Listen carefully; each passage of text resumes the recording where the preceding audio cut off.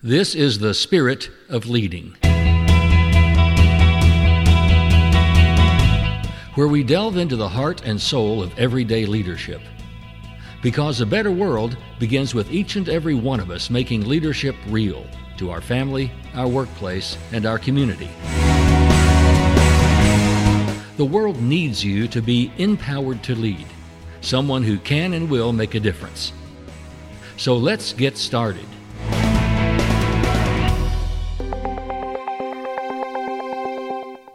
Do you have a favorite heretic? Well, I do, and I want to tell you about him.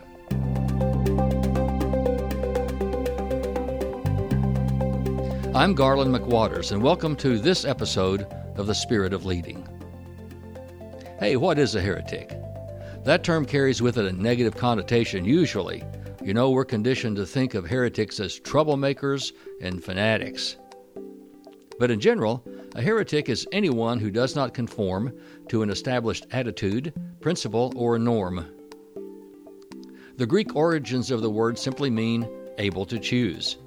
But today, we might also call a heretic a dissenter, or a skeptic, or maybe a free thinker.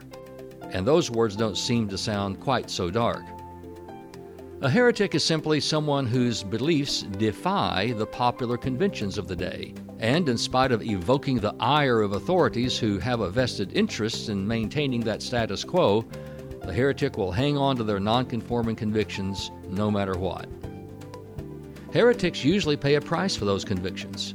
Often they lose status with the establishment. And some pay with being demeaned and slandered, and some pay with being ostracized by the public and having their reputation disparaged. And some even pay with their life. But history has a way of vindicating many heretics, and our lives today are far better off for their tenacity and their passion and their insights and their stories, and of course the sacrifices that they might have made for what they believe. I want to tell you about a few of them before I tell you who my favorite one is. The first one is Socrates. He's a Greek philosopher who challenged the contemporaries of his day to think about morality and virtue in new and different ways. But Socrates' big problem was that he charged the rulers of Athens to be accountable for their own immorality and lack of ethics. Eventually he was tried and found guilty of all things, corrupting the minds of youths and for mocking the gods of Athens. He was executed. Galileo was an Italian astronomer. He actually proved that the earth was not the center of the universe as the church leaders professed.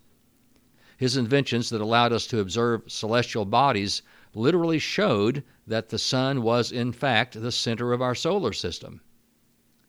But when it came to religious orthodoxy, seeing was not believing. The church put the pressure on Galileo to recant his findings, which eventually he did, but he spent the rest of his life under house arrest. Mahatma Gandhi is more contemporary. He's known for challenging the British rule over India and also the accompanying civil rights abuses that went along with that. Ultimately, they won their national independence, and his nonviolent methods have inspired many other civil rights movements. While trying to heal some religious strife later on in his life between the Hindus and the Muslims, he was actually assassinated by Hindu nationalists. History is just full of heretics in many disciplines who stood up to a conventional wisdom to bring about some new ideas. And there's always been an inertia to hold these visionaries down, to blur their vision, to maintain the status quo, because the known is more comfortable and predictable. And after all, a lot of people have vested interest in keeping things as they are. Here's another one. You might not have heard about this one. Hungarian physician Ignaz Semmelweis. He practiced in Vienna in the middle 1800s. He noticed that the death rate in maternity wards went up when the doctors who were attending them did so immediately after performing postmortems. They were still covered with blood and had blood on their hands. So he concluded that there must be a connection somehow, but at that time we didn't have microscopes, so we couldn't really see germs. He concluded there must be a connection, but at that time we didn't have microscopes, and so they couldn't actually see germs. But he insisted that if physicians just wash their hands with a disinfectant before coming in to work with the ladies, that would reduce the infection and the mortality rate. And he actually was correct. However, Semmelweis's observations conflicted with the established scientific and medical opinions of the time, and his ideas were rejected by the medical community. In fact, some doctors were even offended at the suggestion that they should even wash their hands. He was ridiculed and harassed for his ideas, and he even grew more insistent and, as a result, became even more annoying to the powers that be. A few years later, some of his colleagues tricked him in going to an asylum under the pretense that he was going to be seeing a patient. When they got him there, they restrained him and confined him, and the guards there beat him and secured him in a straitjacket and threw him into a dark cell. Insane asylums, as you know, were notorious for abusing patients with treatments that included things like dousing them with cold water and giving them castor oil as a laxative. The end of that story is that he died 2 weeks after being thrown into the insane asylum. He had a gangrenous wound, which was possibly caused by the beating. All over the heretical practice of washing hands. Oh, the lengths we go to protect ourselves from those whose ideas threaten us. But my favorite, and the one I want to examine for a few minutes, is Jesus of Nazareth, the son of Joseph. Now, before going any further, I have a disclaimer and a promise. The disclaimer is that my first vocation was in the ministry. I have a Bachelor of Arts in Biblical Studies. I regard myself as a Christian, but not an evangelical, and I'm not particularly religious by some people's accounts. I mean, I do occasionally go to church. And I've actually written a book with Jesus as my focus. It was the first book I ever wrote. It's called Jesus the Confronting Christ. What if you met a Jesus you did not expect? And that book's available online through Amazon and Barnes & Noble. And here's my promise. This is not an apology for Jesus. This is not a sermon. This is not an attempt at persuasion or conversion. None of that. I just like the example. So whether you're a non-believer or a skeptic or a devout disciple, we all can learn from Jesus' story. I want to use Jesus as an example of leadership because I believe most Christians do not see Jesus today the way his contemporaries viewed him from my study. They were not sure who he was, but they knew he was different. When Matthew wrote about Jesus' teaching, his teaching on the mountainside, what we now call the Sermon on the Mount, he concluded with this statement. When Jesus had finished saying these things, the crowd was amazed at his teaching, because he taught as one who had authority and not like their teachers of the law. Later on, when Jesus was in Jerusalem, the chief priests sent the temple guard out to arrest him for his heresy and his blasphemy, they called it. But they came back empty-handed after seeing the way the crowds were responding to Jesus. And when the temple authorities asked the guards for their reasons, the guards said, well, no one ever spoke the way this man does. And that just enraged the chief priests. According to the recollection of John, his very close friend, the temple authorities would huddle together. They actually huddled together and they agreed. If we let him go on like this, everyone's going to believe in him. And then the Romans are going to come away and take both our place and our nation. That's in John, the 11th chapter, verses 47 and 48, if you want to look that up. You know, it was time for the heretic to go. After all, it was a national security issue. So, what was Jesus' big crime? The crime that was so deserving of this death sentence? Simple. The priests and the temple leaders had so corrupted the religious institutions of the day that Jesus accused them of actually getting in the way of worshipers seeking a deep spiritual relationship with their God. And isn't that usually the storyline of heretics? Leaders of the established way of doing things corrupt the institutions that they're supposed to serve for personal gain or power. They were afraid of losing their influence and power. That was the real story. Well, not much has changed over time, has it?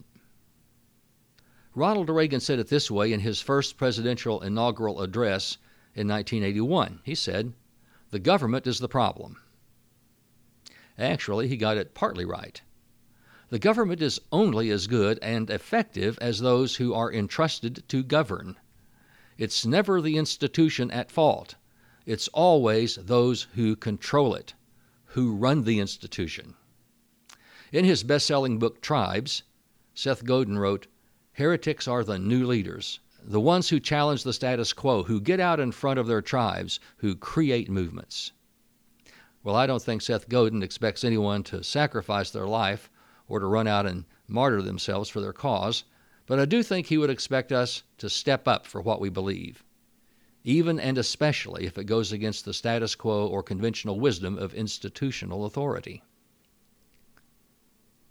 That's what Jesus did.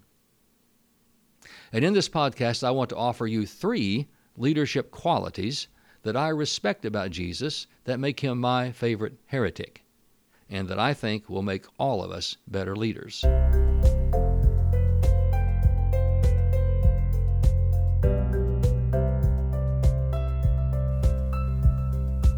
The first of these is clarity of vision and purpose. Simply put, Jesus' vision and purpose was to reconnect people with their God. John, I mentioned him earlier, was one of Jesus' best friends, and he wrote a whole biography of Jesus from sort of his own perspective. And he tells this story about an event toward the end of Jesus' life, toward the end of his time when he was in Jerusalem. We call it the Last Supper. He simply says that Jesus knew where he came from and where he was going. And while his disciples and followers were sitting around the table arguing among themselves who was actually going to be more important in this new kingdom that Jesus kept referring to, Jesus took on the role of a servant, and he washed his disciples' feet, an act of service and humility. He was clear, absolutely clear about his identity, his role, and his mission. He was singularly focused on his main purpose, and all his efforts pointed to it, which simply was to restore a personal connection with God. Institutionalized religion had wiped it out. Over the centuries, the traditions of the religious leaders had taken on more importance than the original law and principles behind them. And Jesus was often asked by religious leaders why he continually disrespected the traditions. He said it was because they were just that, teachings of men that contradicted the spirit of the original laws. He was under no obligation to honor those traditions. Now that's a heretic. When Jesus cleansed the temple, he was sort of acting that attitude out. The outer courts of the temple had become sort of a marketplace where pilgrims who came to the temple had to purchase their approved sacrificial animals using the coin of the temple, which had to be exchanged from their whatever their currency was to the coin of the temple. And of course there was an exchange rate.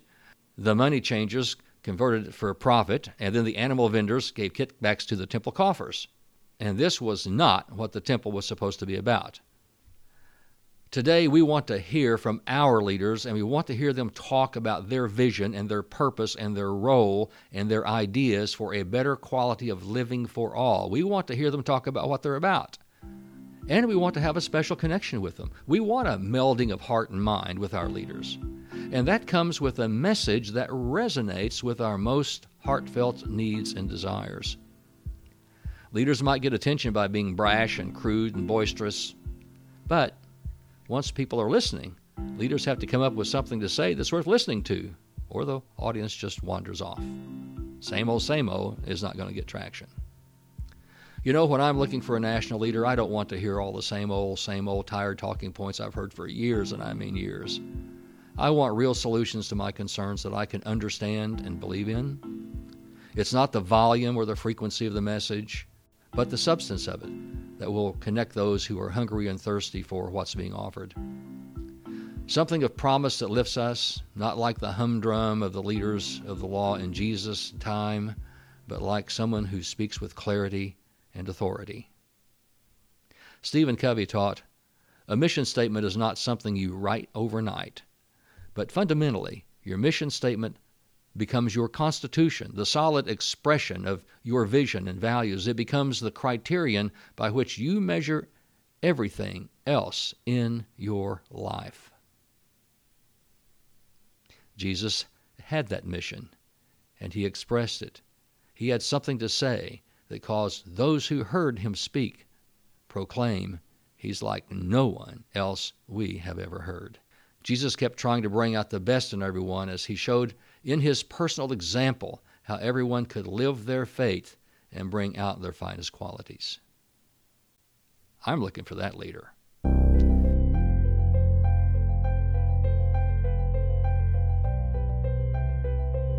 The second thing we can learn from Jesus and his leadership is compassion for those who have no voice. I have to confess that I am a fan of the HBO series, The Game of Thrones. One of the many things about that series that sort of enthralls me is the actual disconnect between the ruling class and those they rule. The rulers live in their castles on the hill while their subjects live in relative squalor somewhere outside. The rulers vie for power and advantage between and among each other without concern for how it impacts the lives of their subjects. They show no compassion for those who are beneath them or foreign to them. But Jesus looked out on the crowd and saw people, each with lives and hopes and dreams, existing, believing and feeling as if they really did not matter in the larger scheme of things. And when he addressed the multitude by blessing them, he was not uttering a list of character traits that we should aspire to. I think what Jesus was doing instead, he was describing the lives of those whose eyes met his. The poor in spirit, the mournful, the meek, those who hunger and thirst for righteousness, the merciful, the pure in heart, the peacemakers. He saw them for who they were, and he respected and encouraged them, and he told them they were the true examples. They knew he cared about them, and he was talking about them, and to them, finally, they had a voice. Leaders must be servants first and foremost. There are many dedicated public servants I know who serve from a spirit of compassion. I've met many of them. But they are largely behind the scenes or working at lower levels in the hierarchies of both business and politics. However, as they ascend and get farther from the front lines where the real work is done and where the multitudes live, there's a tendency for compassion to yield to self-interest. You know, it seems like when executives make deals, they become enriched, while those who performed in the trenches, those who were on the front lines, get laid off. And the executives always say, well, it's not personal, it was just business. Trust me, it's always personal. Jesus never lost sight of who was in the crowd. To many leaders, the crowd becomes a faceless mass, and the Game of Thrones begins. Jesus gave voice to the dispirited. His compassion led to action, direct, hands-on interaction with people of all classes and circumstances. When I go out and talk to workplaces and the people in the workplace, one of the things they tell me continually is that they wish they had more direct contact with their executives and their upper managers. But the upper managers will tell me, well, I'm in touch, and I walk through every once in a while and say hi and shake hands and to hear what's really going on out there. But they're not there every day living in the trenches, and maybe they can't be. But it's perceived that they really don't care and there's no compassion, and it's, after all, just business. But it's always personal. You see, Jesus sought to understand, and he never had to worry about being understood. The third quality that I like about Jesus the heretic is that he focused on things that mattered. He confronted the things that needed to be addressed. That's sort of the thesis of my book I mentioned earlier, Jesus the Confronting Christ, because he would confront people and he would confront issues and he would also deal with the confrontations that he faced. I want to mention just a few of them. There was Nicodemus. He was actually a seeker of the kingdom of God, and what that meant was he was actually looking for the signs of when the kingdom was going to show up. Well, Jesus told him right away that he would not be able to see the kingdom of God unless he could find a new way to perceive spiritual truths. Jesus called it being born again. Well, Nicodemus had blind spots. That was his problem. And Jesus wanted to help him see through those blind spots. So the point was that we have to deal with our inability to see the new ideas because we have to have new eyes, new perspectives, new perceptions. So Jesus confronted Nicodemus with his blind spots, and we need our leaders to confront us about our blind spots, and we need to confront them about theirs as well.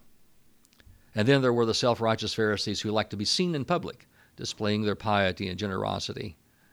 That kind of Pharisee was into the status of his position, and he would like to have the chief seats at the banquets, and he'd like to be seen in the right company of influential people and wearing the right robes. Jesus just called them out, telling them they were empty shells according to him, and if they wanted status and public display, well, they basically got what they wanted. It was a very shallow reward. And then there was the rich young man. Jesus came across him in Perea, and he had a misunderstanding of what wealth and influence could do for him. He thought it could earn him eternal life. Jesus told him actually his wealth and influence is what was keeping him from the very thing he wanted. Eternal life just couldn't be bought at any price.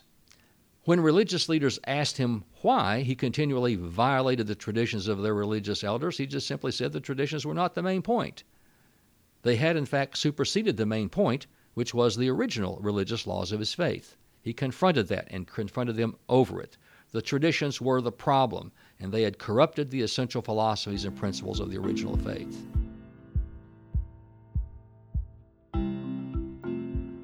As leaders today, we must confront and deal with the real issues of living in a much more complex and interconnected world.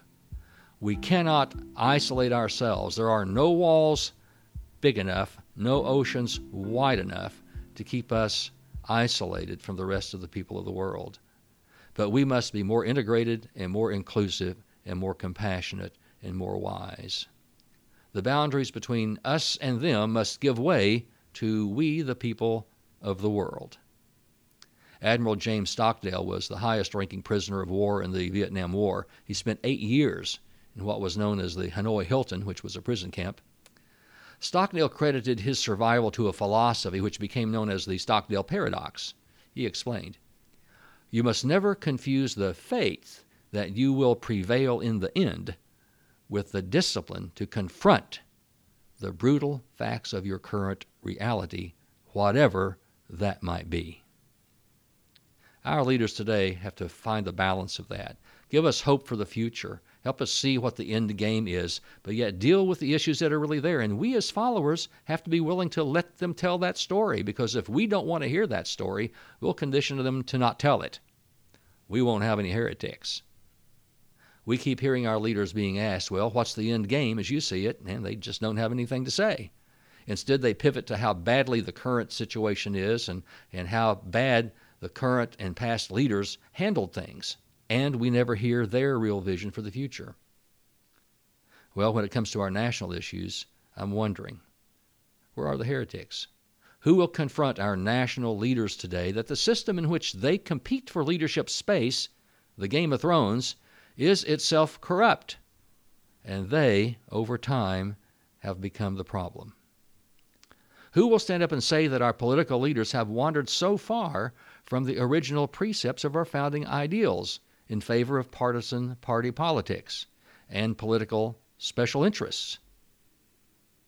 That no leader within the system is a credible prospect to lead those of us who hunger and thirst for righteousness. You know, we simply cannot live without the organizational properties of a government of some kind. But those who govern, I fear, have let us down and lost their way. It's never the government, it's always those who govern. So here we are in the summer of 2015, and I see no credible presidential candidates anywhere. It's the same old talking points, bluster and yada yada, blah blah blah, as always. And the problem isn't limited to politics. It's rampant in all phases and facets of life, business, education, and religions of all faiths and beliefs. Yes, I know there are leaders out there. There are leaders already in place who have some bold new ideas, but they're at a level where those ideas are being suppressed by those who have authority over them and by the institutional inertia that holds everything down, in which they have to find a way to survive. So I'm wondering who's already out there who does have a vision for a future and they're waiting to tell that story. Will they help us see with new eyes? Who is there to tell us that vision and show us the way? Who will step forward with a renewed spirit of leading to show us how to unleash that creative energy of personal empowerment within us so that we can all work together to help make things better? Not just for special interests, but for everyone. Thomas Sankara, who is an African revolutionary back in the 1980s, said, "It took the madmen of yesterday for us to be able to act with extreme clarity today." I want to be one of those madmen. We must dare to invent the future. So think about the leadership of Jesus, who was a heretic in his time. He was clear about who he was and what his mission was to be.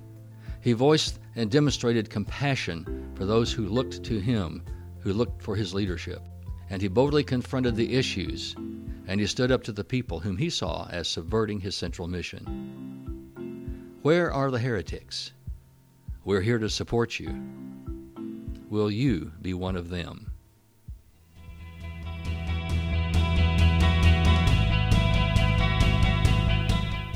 Thank you for listening, and don't miss out on future episodes. You can subscribe to my blog at empoweredtolead.com, and you'll get a notification in your email when new podcasts are available. You can also listen and subscribe on iTunes Podcast and on Stitcher. So go forth in the spirit of leading. Live each and every day by encouraging the spirit, enlivening the heart, enlightening the mind, and enlarging the expectations of living in yourself and in others.